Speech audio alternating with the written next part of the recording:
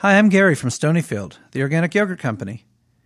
We started making yogurt as a way to fund an organic farming school, and 28 years later, our mission is still all about healthy food, healthy people, and a healthy planet. Today, we support 200,000 acres of organic family farms, and we give 10% of our profits to efforts that protect and restore the earth. So we're proud to support thoughtful programming like Living on Earth, and hope you will too. Donate at LOE.org. From Public Radio International, it's Living on Earth.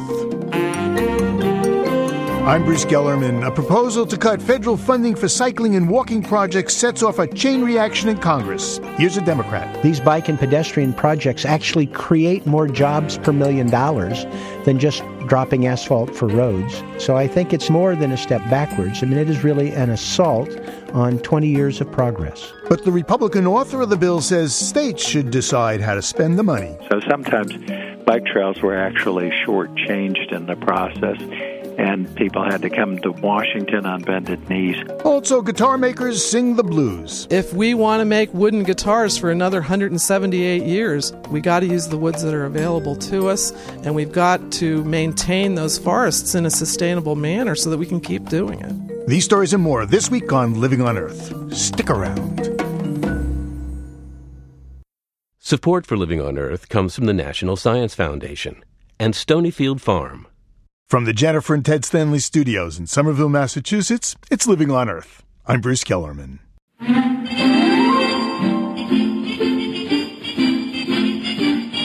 The Hi Mom, Hi Dad, Hi Beaver era wasn't all that long ago. We recall it as a simpler time when kids on Schwinn's rode their bikes to school and suburban sidewalks were actually used for walking. Federal statistics indicate as recently as 30 years ago, 2/3 of our kids biked or walked to school. Well, that has certainly changed. Today, less than 13% of our kids use the old footmobile or ride their two-wheelers to class.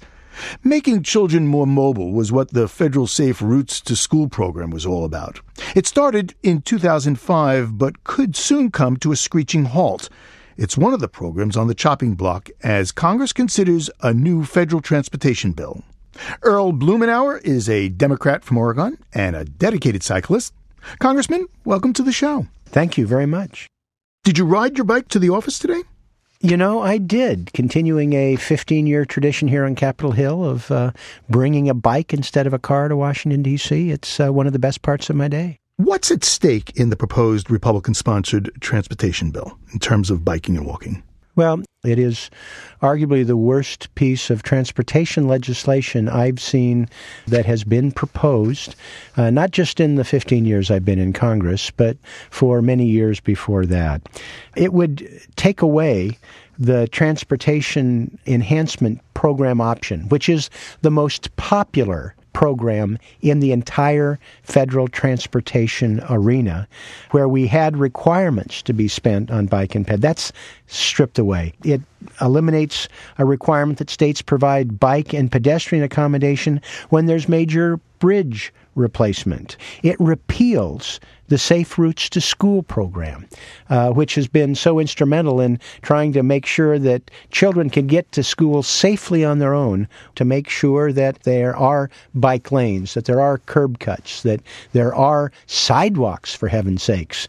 Common sense steps that make our kids safer and, frankly, give our families more choices so that people aren't having to shuttle kids to school and have another traffic jam in the neighborhood every morning. Yeah, I guess about 20% of the traffic in the morning during rush hour is from parents dropping off their kids.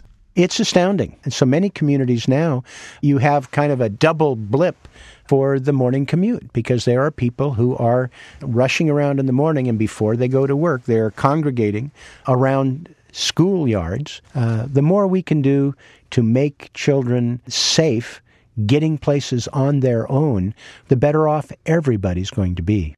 I was reading some statistics from the Federal Highway Administration. They said if all our kids walked to school or rode their bikes, we'd add 12 billion hours of exercise time, save 160 million gallons of gas. Yeah, it's astounding when you think of the cumulative effect that would occur if children could travel safely. Or just generally, a quarter of the trips in the United States, 1/4 of the trips are a mile or less. On trips like that, I beat my friends in a car. And again, I'm burning calories instead of fossil fuel. But, back when it first started in 1992, I guess it was, when the federal government first funded money through the transportation bill for biking and walking, it started off modestly enough at $23 million. It had 50 projects back then, and now it's $1.2 billion and 3,000 projects. Absolutely. It's just exploded. Now, those first projects 20 years ago were very important because they set the tone. Now, over the course of the last 6 years, there were major projects in the Economic Recovery Act that the president had for big bike and trail projects. This has been something that's been building, and it would be a shame to lose that federal underpinning that leverages so much more. Supporters who want to continue federal funding for bicyclists and walkers, they say things like 12% of our trips are made by biking and walking, and yet 1.6% of federal money that's spent on transportation goes to cycling and pedestrian infrastructure. That's a critical point. And even more of a disparity is the fact that 16% of the accidents are bike and pedestrian. So it's a significant portion of the mode split every day, but it is more dangerous on average, and it gets 1/10 of the resources that would be dictated if you were just trying to make people safer. It's ironic when we're looking at the health of the economy, these bike and pedestrian projects actually create more jobs per $1 million than just dropping asphalt for roads. When we're concerned about the health of the population, taking away resources that make it easier for family members to get out and be active, move, to be able to improve their individual health. And we're concerned about the health of our communities, to take away essential investments that allow our transportation systems to work better for everybody. It is more than a step backwards. I mean, it is really an assault on 20 years of progress. What are the chances of this bill passing, of these programs getting gutted? Well, I think the bill is so outrageous, and there are other serious problems with it. For example, unrealistic funding, suspension of environmental protections and community involvement, that it is likely to make the bill dead on arrival. But I'm concerned that we have these very destructive provisions that start working their way into the process. So I think it's important for people to react quickly, firmly, indicate that it's not acceptable. If everybody who cares about cycling makes their views heard, this assault will go away and we'll get back to strengthening the partnership rather than trying to weaken it. Well, Congressman Blumenauer, thank you so very much. Have a safe ride from the house to your home. Thank you, Bruce. I will. Democrat Earl Blumenauer of Oregon is founder of the Congressional Bicycle Caucus. The bill he railed against was written by Congressman John Mica. The Florida Republican is chairman of the Transportation and Infrastructure Committee. His proposed legislation is 846 pages long and projects spending $260 billion over the next 5 years. Congressman, welcome to Living on Earth. Good to be with you. Good to talk about transportation. Well, we just spoke with Congressman Blumenauer, and he wants to know why you want to zero out funding for bicycles and walking. Well, we aren't doing that in the bill. What we are doing is eliminating a mandate for what's called enhancements and actually devolving to states so that local communities and states don't have to come to Washington and ask for the money. So we think there'll be even less red tape, and states can do more or less according to what they desire. So if a state wants to build more bike paths, they can. If they don't want to build any, they don't have to. Oh, absolutely. Absolutely. I'm a strong supporter of the bike trail program. We've had a 10% set-aside of highway money for enhancements, and it went actually beyond just bike trails. It could be used for anything, for planting, for whatever is considered an enhancement. So sometimes bike trails were actually shortchanged in the process, and people had to come to Washington on bended knees. Well, most of the money in your bill would go to highways. It would link federal money for roads with drilling for oil. How does that work?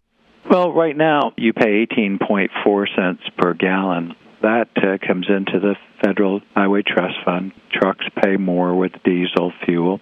That goes into the trust fund, and that's used to support the national interstate system. Unfortunately, we've been spending in the neighborhood of $50 billion, and we take in about $35 billion. So we're short, and President Obama's opposed increasing the gas tax. Republicans are opposed to that. So you have to have another source of revenue.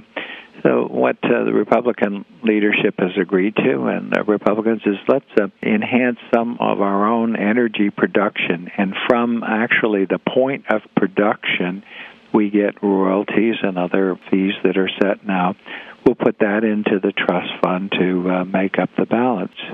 So the revenue stream would be coming from drilling for oil, the fees that the companies would pay. Yes, new energy, which does two things. It does allow more domestic production, so we become less dependent. We'll have more supply. That should bring the cost down for consumers. So we think it's a win-win. Eventually, we'll have to probably do away with the gasoline tax because we have the issue of electric cars who pay no fee. We've got gas cars. We've got fuel cell cars coming online. And the trust fund is actually depleting because cars are going further and paying less. That's a problem. So would you want drilling off the coast of Florida, your state? Well, it depends. I've always been a strong advocate of going after energy. We have credible natural gas supply off of Florida, and I think you can relatively safely go after it, but you have to be concerned. If you're doing deep water drilling, you can't issue a permit like the Obama administration did without having the proper checks, without having the proper monitoring by inspectors. But your bill calls for environmental streamlining, expediting permits by limiting environmental impact reports. Well, first of all, that's not correct. We don't limit any of the current environmental standards. What we do is two things.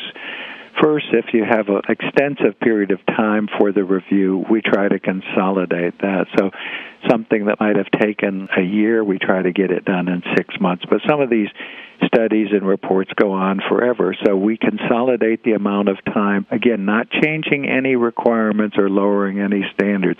What we're just trying to do is get a quicker review process, because almost all of these projects are projects that are in existing footprints. Now, for a project that is going through the wilderness or some new uncharted area, it may take longer. One section of your bill calls for private participation in public transportation. I'm reading it. Maybe I've got this wrong, but you'd allow companies to build private express lanes attached to public highways.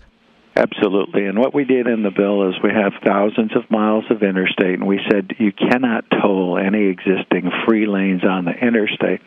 But what you can do is take some of that existing right-of-way. Some of them have inside safety lanes that can be converted with smaller safety lanes but be just as safe. And you can turn that into a toll road, again, keeping the free lanes free. And the private sector can build these pretty quickly. They're a lot more efficient than the public sector. And they can return money to the state and to the project. So the free lane goes faster, and people who can pay get on the new lanes, and they're paying for that new capacity. Pretty fair, isn't it? Well, philosophically, I'm wondering, you're creating a two-class society. Absolutely not. You're helping those that can't pay and allowing them to get to work and have their roads less congested, and you're finding a way for those that can pay a little bit more to help pay for that. So we think it's the most equitable way. Last question. Yeah. Am I reading your bill correctly that you're calling for federal funding for Amtrak to be cut by 25%? Well, we are making some cutbacks. There have been huge increases on Amtrak. In addition, the administration and in the various stimulus bill gave them another $3 billion over a 3-year period. If you add all this together, we're subsidizing every single ticket on Amtrak close to $100. So we think that we shouldn't be spending that much. I've actually called for the private sector to start coming in to look at operating some of these lines because they can provide more efficient service, do it more cost-effectively. They do it cheaper. So privatize rail traffic.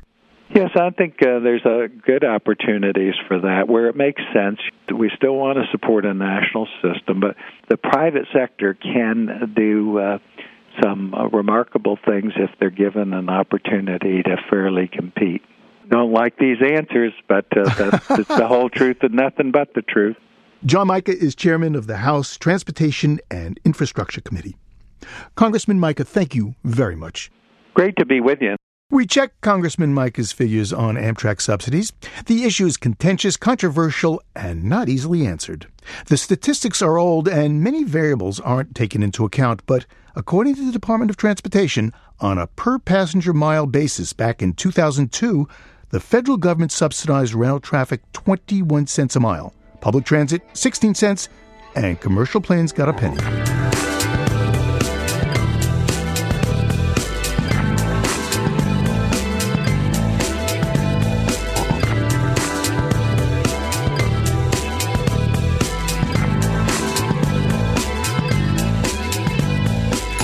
Just ahead, cleaning up a Cold War mess.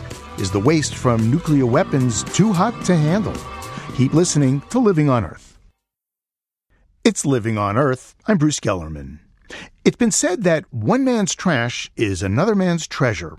Well then, for researchers at Penn State University, our liquid trash may prove to be quite the trove. The scientists are developing microbial fuel cells, devices that harvest electricity when minute life forms feed on wastewater. Glenn Zorpet of the IEEE Spectrum National Science Foundation program, The Water Energy Crunch, A Powerful Puzzle, has our story. Yes, this treatment plant collects the wastewater from the whole Penn State campus. PhD student Valerie Watson stands on a bridge surveying a brown waterfall. But basically it's your sewage. It's what's coming out of your toilets. It's what's going down your drains or your garbage disposals. Watson uses a stick scooper to fill liter plastic jugs with the yellowish water. But crucially, there's more than just waste in wastewater. There are bacteria feasting on it. Basically, we're here to collect the bacteria that would normally be doing this process while exposed to oxygen. But we're going to take them out and we're going to put them in our own reactor. Our reactor is a microbial fuel cell, a promising new energy technology using bacteria digesting wastewater to produce electricity. And we'll come back to those jars of sewage. See, wastewater of almost every variety contains organic matter. And that organic matter has energy, which bacteria are able to release in the form of electrons. Bruce Logan, who heads a Penn State Environmental Engineering Lab, explains. They rip electrons out of the organic matter, and they have to go somewhere. And in our body, we send those electrons to oxygen. But we don't give them oxygen in a microbial fuel cell. So the only way the electrons can get to react with oxygen is to flow through the circuit. Electrons flowing through a circuit is electricity. But the irony is we currently spend electricity to remove organic matter from water, to the tune of 1.5% of our nationwide use. It goes to aerators, pumps, and lights for the buildings.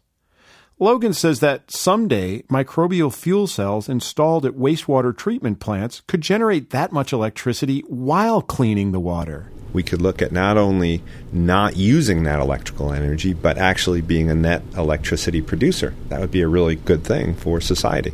For instance, that Penn State water treatment plant, Logan calculates its 2.6 million gallons of sewage daily could someday provide enough power to run 84 nearby houses. So, back to that sewage. In the lab, Valerie starts assembling a microbial fuel cell. These test versions are clear plastic cubes small enough to hold in your hand. On one end, the anode, which looks like a bottle cleaning brush. This is what the bacteria will grow on. On the other end, a circle of carbon cloth with platinum painted on. That's the cathode. Valerie fills the cell with the sewage sample we collected at the plant. A wire connects anode to cathode with a resistor put in between. And voila, a tiny bacteria battery. So now, here, freestanding on its own, we can have electron flow through the microbial fuel cell. The bacteria continue doing what they were doing before, eating the waste. But the key difference is that now they're deprived of oxygen. In the absence of oxygen, some bacteria can pass electrons to a solid surface, the anode in this case. In our test cell, electricity will begin to flow through the wires about 2 days later, as the electrons settle on the anode and begin their work. If you imagine this on a large scale, water at a wastewater treatment plant would flow through these chambers on its way through the processing. Microbes would digest the sewage, clean the water, and produce electricity. It would look almost identical to how water treatment looks now, just instead of electricity going in, it'd be coming out. On a smaller scale, the lab at Penn State still has lots to learn about the tiny critters that power their microbial fuel cells. PhD student Rachel Wagner is studying which microbes thrive in a fuel cell and why. She looks at how they've adapted to better pass their electrons to the anode. If we can figure out what genes are turned on when a microbe is in a microbial fuel cell and using the anode as a terminal electron acceptor, then we can manipulate those genes. But the secret to success probably lies on the other side of the cell, the cathode, says Bruce Logan. I think right now the central challenge is designing these systems so that they're not really big and really expensive. And mostly that boils down to designing an efficient cathode. Today, the best cathodes are made of platinum, which is expensive.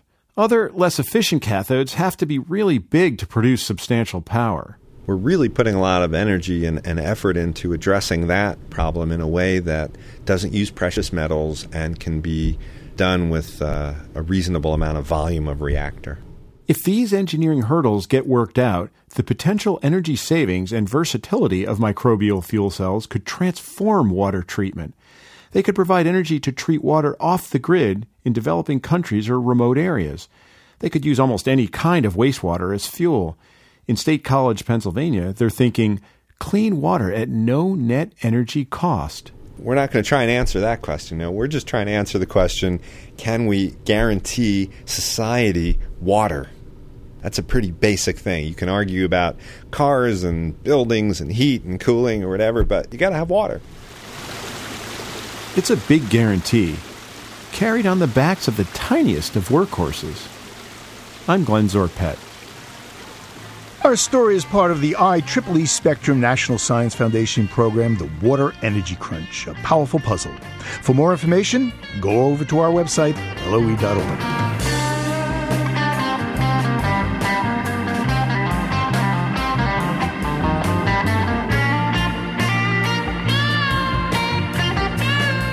The atomic age began July 16, 1945. The first nuclear device that was detonated was nicknamed the Gadget. 3 different cameras recorded from 6 miles away. Over the next half-century, the United States produced 60,000 nuclear weapons. At the heart of each device, plutonium, difficult to make, even harder to clean up. Most of the nation's supply of plutonium was produced in reactors in south-central Washington state, at a restricted site known as Hanford, a 580-square-mile complex along the Columbia River. The production of plutonium at Hanford ended in 1989, and the massive task of cleaning up decades of radioactive pollution began. This upbeat but accurate video was produced by the Department of Energy, which is in charge of the Hanford cleanup. The sheer magnitude of the impact on the environment is staggering, resulting in nearly incomprehensible numbers. Numbers like 270 billion gallons of contaminated groundwater and 53 million gallons of waste in 177 underground storage tanks. This waste is the legacy of more than 5 decades of plutonium production, making it easy to see how Hanford became the largest, most complex environmental cleanup effort in the world. And costly. Over the years, the cost to clean up Hanford has tripled to more than $12 billion. It was supposed to be completed last year, but that didn't happen. And some doubt that the project to deal with the deadly plutonium ever will be successfully finished. Peter Eisler is an investigative reporter with USA Today. In his recent story, Cleaning Up a Cold War Mess, Eisler details the daunting technical challenges that are boosting costs and slowing progress at the Hanford weapons site. The government went in the early 40s and secretly bought up a lot of this property. They needed an out-of-the-way place with a water supply and somewhere where no one would notice the development of a massive top-secret manufacturing operation. On one end of it, they have the reactors where they produce plutonium for the nuclear weapons production facility. And then over towards the other side of the site, they have this enormous plant that they're building to clean up all the waste from that. The waste is confined to an area where they had what they call tank farms, about 177 underground tanks, and there's been a good deal of leakage in and around those tanks. About 1 million gallons of waste has escaped. These tanks contain something like 55 million gallons of high-level radioactive waste. The latest estimate is 56 million gallons of high-level waste, yeah. What happened to the stuff that leaked? Well, it's, there is an environmental cleanup going on there. It's in the ground. Some of it is in the groundwater. The fear is that waste could migrate to the Columbia River, which is nearby, which borders one side of the site, and contaminate the aquifer there. And that provides drinking water to millions of people, stretching all the way down to Portland, Oregon. Now, the plan is to take the liquid waste in these underground tanks and pump it into a new facility, what they call, I guess, the pretreatment facility, a vast building. Right. The pretreatment facility is one of 4 giant buildings at this new treatment plant that they're building. The treatment plant is actually a 65-acre complex, and there are these 4 buildings. And the first building that the waste goes into is the pretreatment building, and that is the most complicated part of the operation and the part where they're running into the most problems. Your article in USA Today has a video that accompanies it, and I want to play a clip from that. You interviewed a woman named Donna Bushy. Yes, Donna is the site safety manager for the prime subcontractor at the site. So she is in charge of making sure that all of the systems that are installed meet the safety requirements that have been set.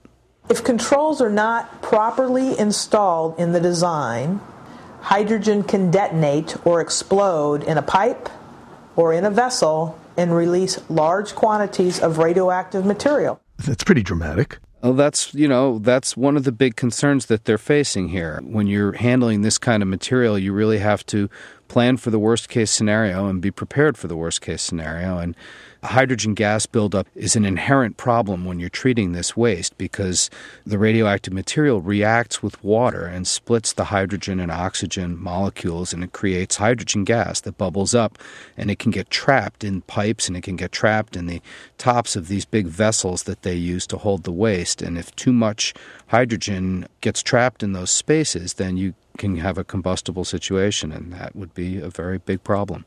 So the plan is to take this waste and turn it into glass, right? These huge glass rods.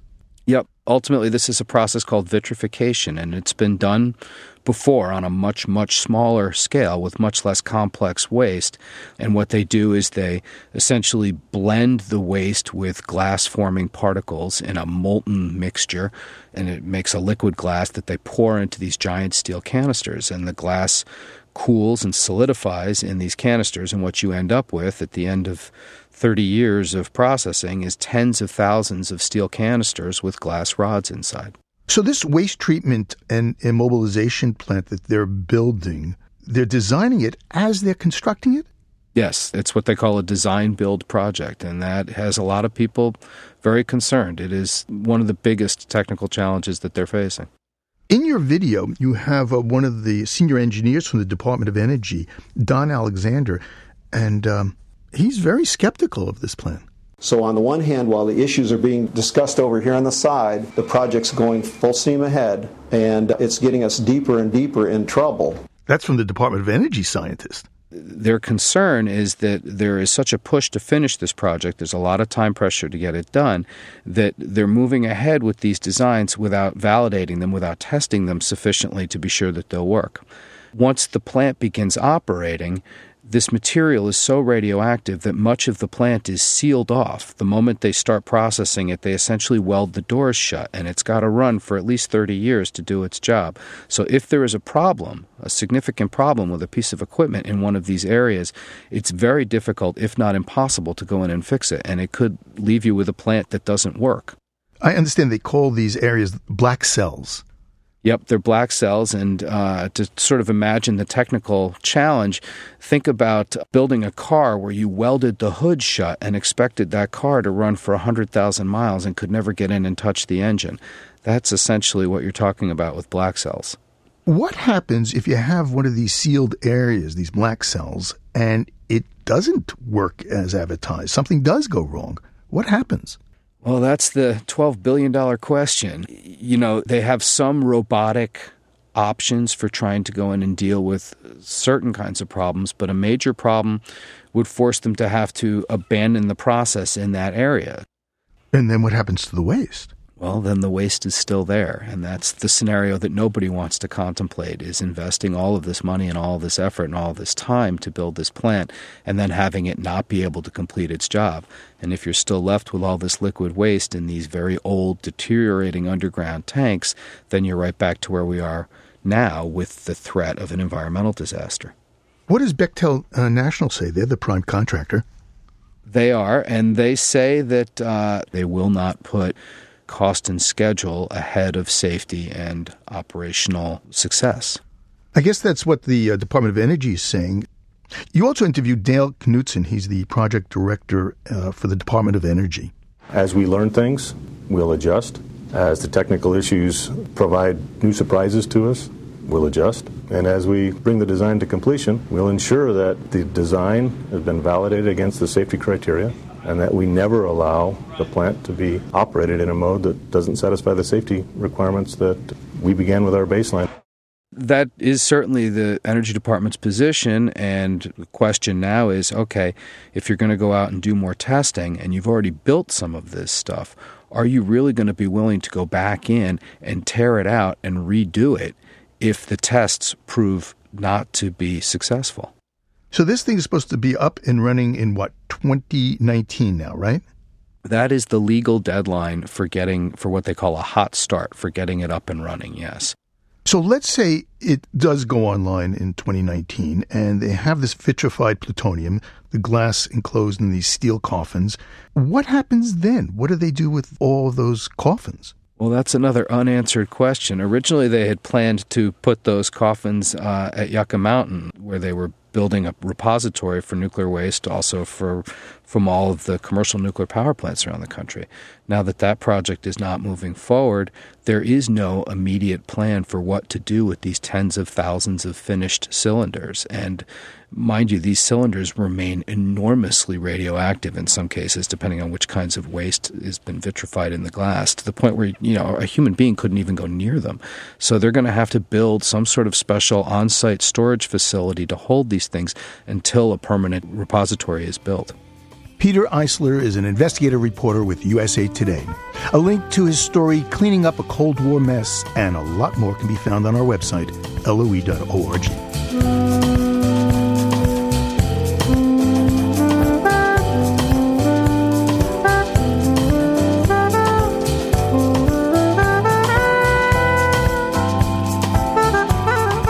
Coming up, finding new timber to preserve the sonic timbre for fine guitars. Stay tuned to Living on Earth. Support for Living on Earth comes from the Grantham Foundation for the Protection of the Environment, supporting strategic communications and collaboration in solving the world's most pressing environmental problems. The Gordon and Betty Moore Foundation, and Gilman Ordway for coverage of conservation and environmental change.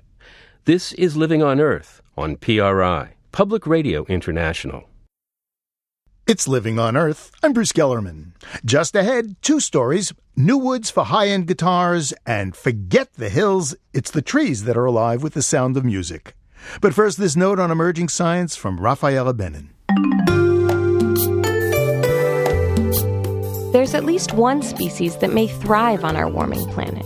That's the tapeworm that spends most of its life inside the stickleback fish. The worms are a common parasite found all over the northern hemisphere. They live mostly in oceans and lakes. The temperatures of these waters is usually comfortable for both the worms and their host fish. But researchers at the University of Leicester in England were curious how the creatures' relationship might change as global warming heats up the planet. The scientists put fish infected with tapeworms in 2 separate tanks, one heated to the water temperature of an average British summer's day, 15 degrees Celsius, and the other 5 degrees warmer. The worms in the hotter water grew faster and larger and were ready to produce their eggs sooner. But the fish didn't fare as well. Their growth was stunted and their reproductive abilities damaged. Even though they were suffering, the sickly stickleback fish sought out warmer spots in the tanks. And the worms appeared to not only fill the bodies of the fish, but control their behaviors too. This study is among the first to look at the possible effects of climate change on the relationships between parasites and hosts. And while the future seems hot and bleak for some animals, including the stickleback fish, the tapeworms are looking forward to their day in the sun. That's this week's note on emerging science. I'm Rafaela Benin. The makers of high-end guitars are at a crossroads. After decades of using the wood from special hardwood trees to get that perfect tone, today the oldest and best forests are rapidly vanishing. The situation has some who craft fine acoustic guitars searching for eco-friendly ways to keep their businesses and the music going. Reporter Ann Murray from the environmental radio program Allegheny Front in Weston, Pennsylvania, has our story. Here, brother, have some pecks or... Visit any music store that sells premium guitars, and it's like taking a virtual trip to forests all over the world. John Bechtold, the owner of Pittsburgh Guitars, pulls out a catalog for a high-end acoustic manufacturer. This chart shows where their woods are procured from: Canada, Japan, Brazil, India. Forests in these countries produce woods, mahogany, rosewood, and spruce, to name a few, that have been used by generations of guitar makers.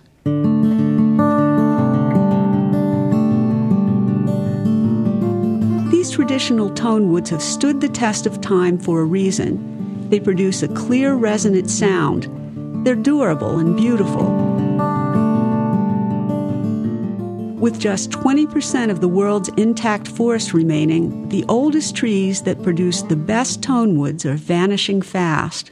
The cold truth is that we're really, in many senses, quite simply running out of a lot of the species that have been used for hundreds of years to make musical instruments. That's Scott Paul, Forest Campaign Coordinator for Greenpeace. He says guitar makers aren't the main reason for the depletion of tonewoods. Global consumption is just really reaching, to state the obvious, unprecedented levels. Home builders, furniture companies, and paper mills have been gobbling up these species for decades. By the 1940s, overharvesting all but wiped out Adirondack spruce, the wood most commonly fashioned into guitar tops before World War II. Prized Brazilian rosewood became scarce by the mid-1960s because of illegal logging. In 1992, it was restricted from international trade. Charlie Redden, wood buyer with Taylor Guitar Company, thinks the loss of Brazilian rosewood was his industry's wake-up call. As an industry, we simply didn't manage that the way we should have. So we've taken a really tough look at what role we play in using those materials. Redden says guitar builders need to keep the remaining tonewood forests healthy. Taylor and other acoustic guitar makers have asked for help from groups like Greenpeace, the Environment Investigation Agency, and Greenwood. They have those resources to help communicate with the governments in each one of those areas to kind of ensure that those resources are being managed properly. Taylor is partnering with Greenwood in Honduras. They're teaching local people to manage and export mahogany.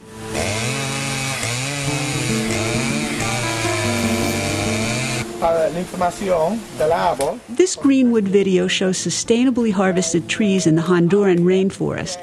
The trees that are being cut have been tagged with barcodes that are linked to their GPS location. Greenwood says this tracking process has stepped up compliance with local forest regulations. Perfecto. Until 2008, wood importers in the United States didn't have to follow the timber laws of other countries and essentially could import illegally harvested wood. Greenpeace estimates that new federal regulations have helped to reduce the illegal timber trade by 40%. Redden thinks that industry and government intervention have come just in time to save some of the forests that produce traditional tonewoods. I'm hopeful that we will start to see better forest management plans so that, our industry can continue to make those guitars indefinitely. Other guitar manufacturers aren't as hopeful. They point to the slow regrowth of forest and political instability in countries where many of the remaining tonewoods are located. Because of these limitations, Martin Guitar Company wants to go in another direction with its production of premium guitars. At Martin's factory in Nazareth, Pennsylvania, Brian Bailey's hand-sanding the cherry wood sides of a guitar body. We file it down, and then we go over it with a fine file to make it real smooth. And how is this wood to work with? Good. It's a hard wood, and it works very easily. It's one of the sustainably certified guitars Martin makes with so-called alternative tonewoods. Upstairs in the factory's offices, Linda Davis Wallen says that Martin is trying to move musicians away from rare tonewoods that have been the mainstay of high-end guitar building. Many musicians get very involved in many different kinds of movements, and particularly environmental ones.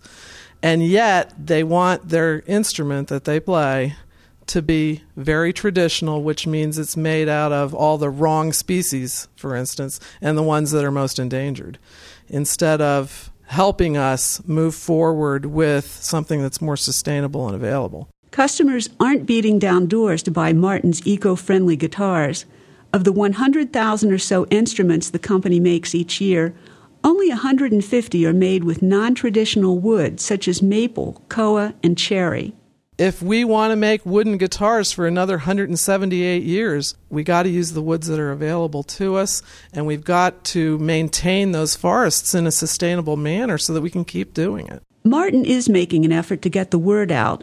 Dealers have to sign a contract saying they'll educate customers about alternative woods. Martin also has its Tonewood ambassadors.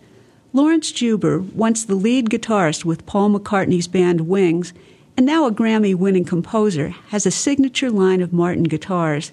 He designed his instrument with North American maples. The maple guitars do not have the same appeal as a rosewood guitar does. But once the perception arises that you can actually get a great sound out of these instruments, then I think that it will start to ease. But that doesn't help Martin right now. Juber and others think change will come slowly to the acoustic guitar world, and that will have consequences for old-growth forests around the globe. For Living on Earth, I'm Anne Murray.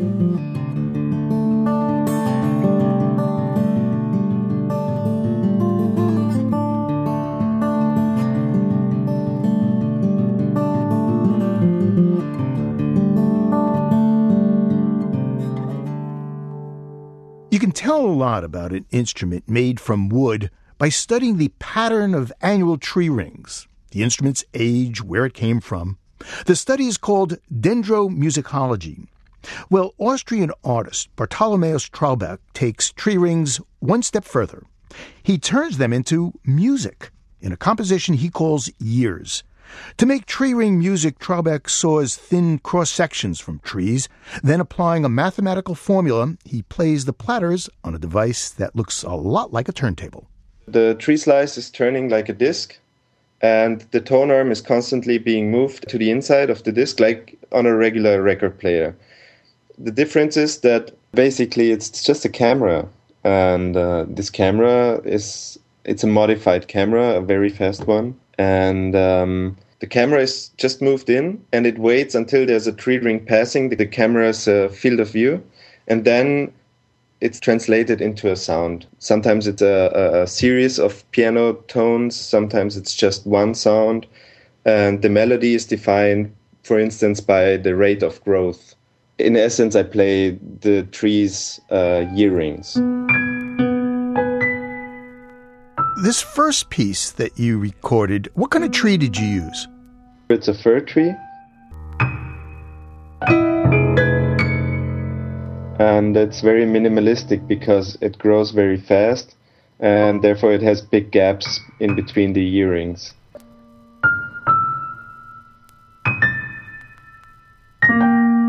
It's a very dark piece of music. Yeah, I have an algorithm that defines what kind of tree gets what kind of mixture of scales, and this is computed by the overall texture of the tree and the color of the wood and stuff like that. So whenever you put a fir tree on, you will get C minor usually. That's a little dark sounding then, yeah. It's sort of a poetic translation into music. Every time you put the record on, even though it's the same slab of tree, it will be slightly different, because I would have to start, say, at the exact millimeter point of the record every time, which I can't. If I would have to say what part of the music is coming from me and my decisions and what part is coming from the tree, then I would have to say, I guess, 50-50. So different trees can produce different music? Yeah, sure. If I put on an ash tree, it produces some completely different piano music.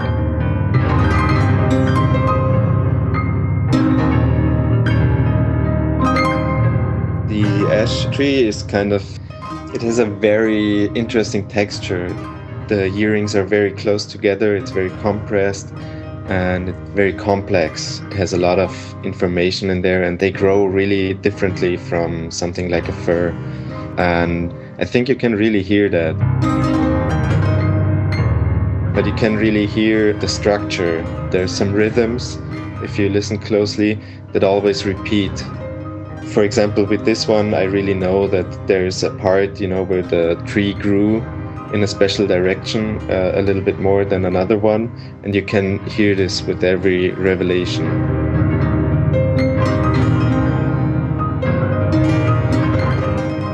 What happens when it goes by a knot or a crack in the wood? It usually interprets that as a signal. It computes that the same way as it would do with earrings. And since there's a lot of signal, it just, there's a lot of sounds at the same time. It's like just hitting your fists on the piano.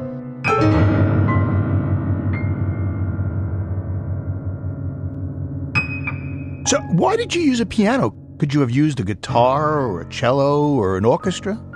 Yeah, I could have, but I felt that a piano is some kind of instrument that always sounds a little pleasant any way you play it. It's an instrument that people are really used to, to the sound and to the feel that's associated with it.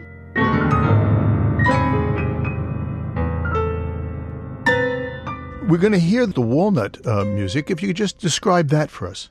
That's really stressy and artsy.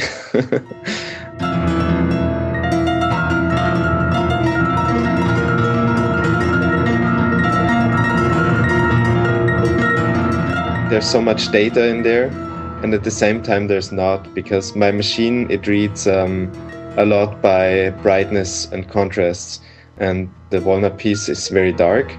There's a lot going on without a lot of progression, actually. Yeah, it's got a nice beat, but I don't know if I can dance to it.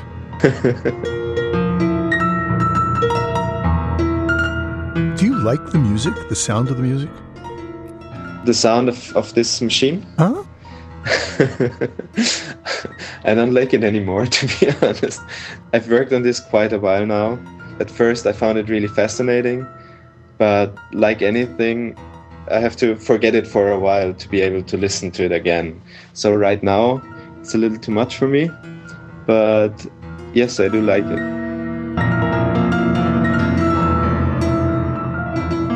Bartolomeus Traubek, thank you so very much. Yeah, thank you for the interest, and looking forward to whatever you're doing with it.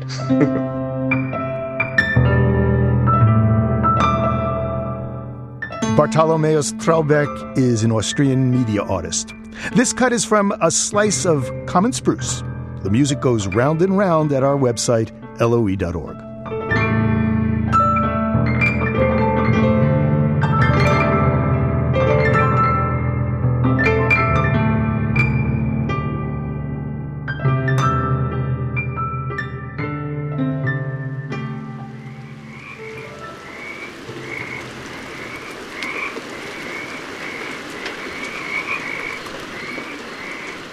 We leave you this week with this riveting chorus.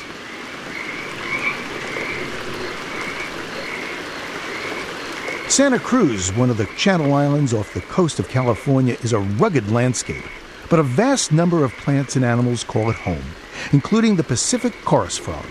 And when the winter rains come, the frogs can be heard singing its praises.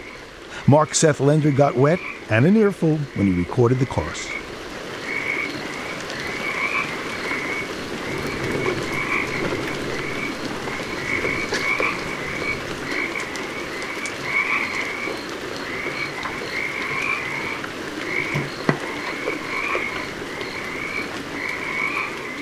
Living on Earth is produced by the World Media Foundation. Our crew includes Bobby Bascom, Eileen Belinsky, Jessica Elise Kern, Ingrid Lobet, Helen Palmer, and Ike Sriskandarajah, with help from Sarah Calkins, Gabriela Romano, and Sammy Souza. Our interns are Mary Bates and Sophie Golden. Jeff Turton is our technical director. Allison Lurish-Dean composed our themes. You can find us anytime at LOE.org, and while you're online, check out our sister program, Planet Harmony. Planet Harmony welcomes all and pays special attention to stories affecting communities of color. Log on and join the discussion at myplanetharmony.com. And don't forget to check out the Living on Earth Facebook page. It's PRI's Living on Earth. And you can follow us on Twitter at Living on Earth. That's one word.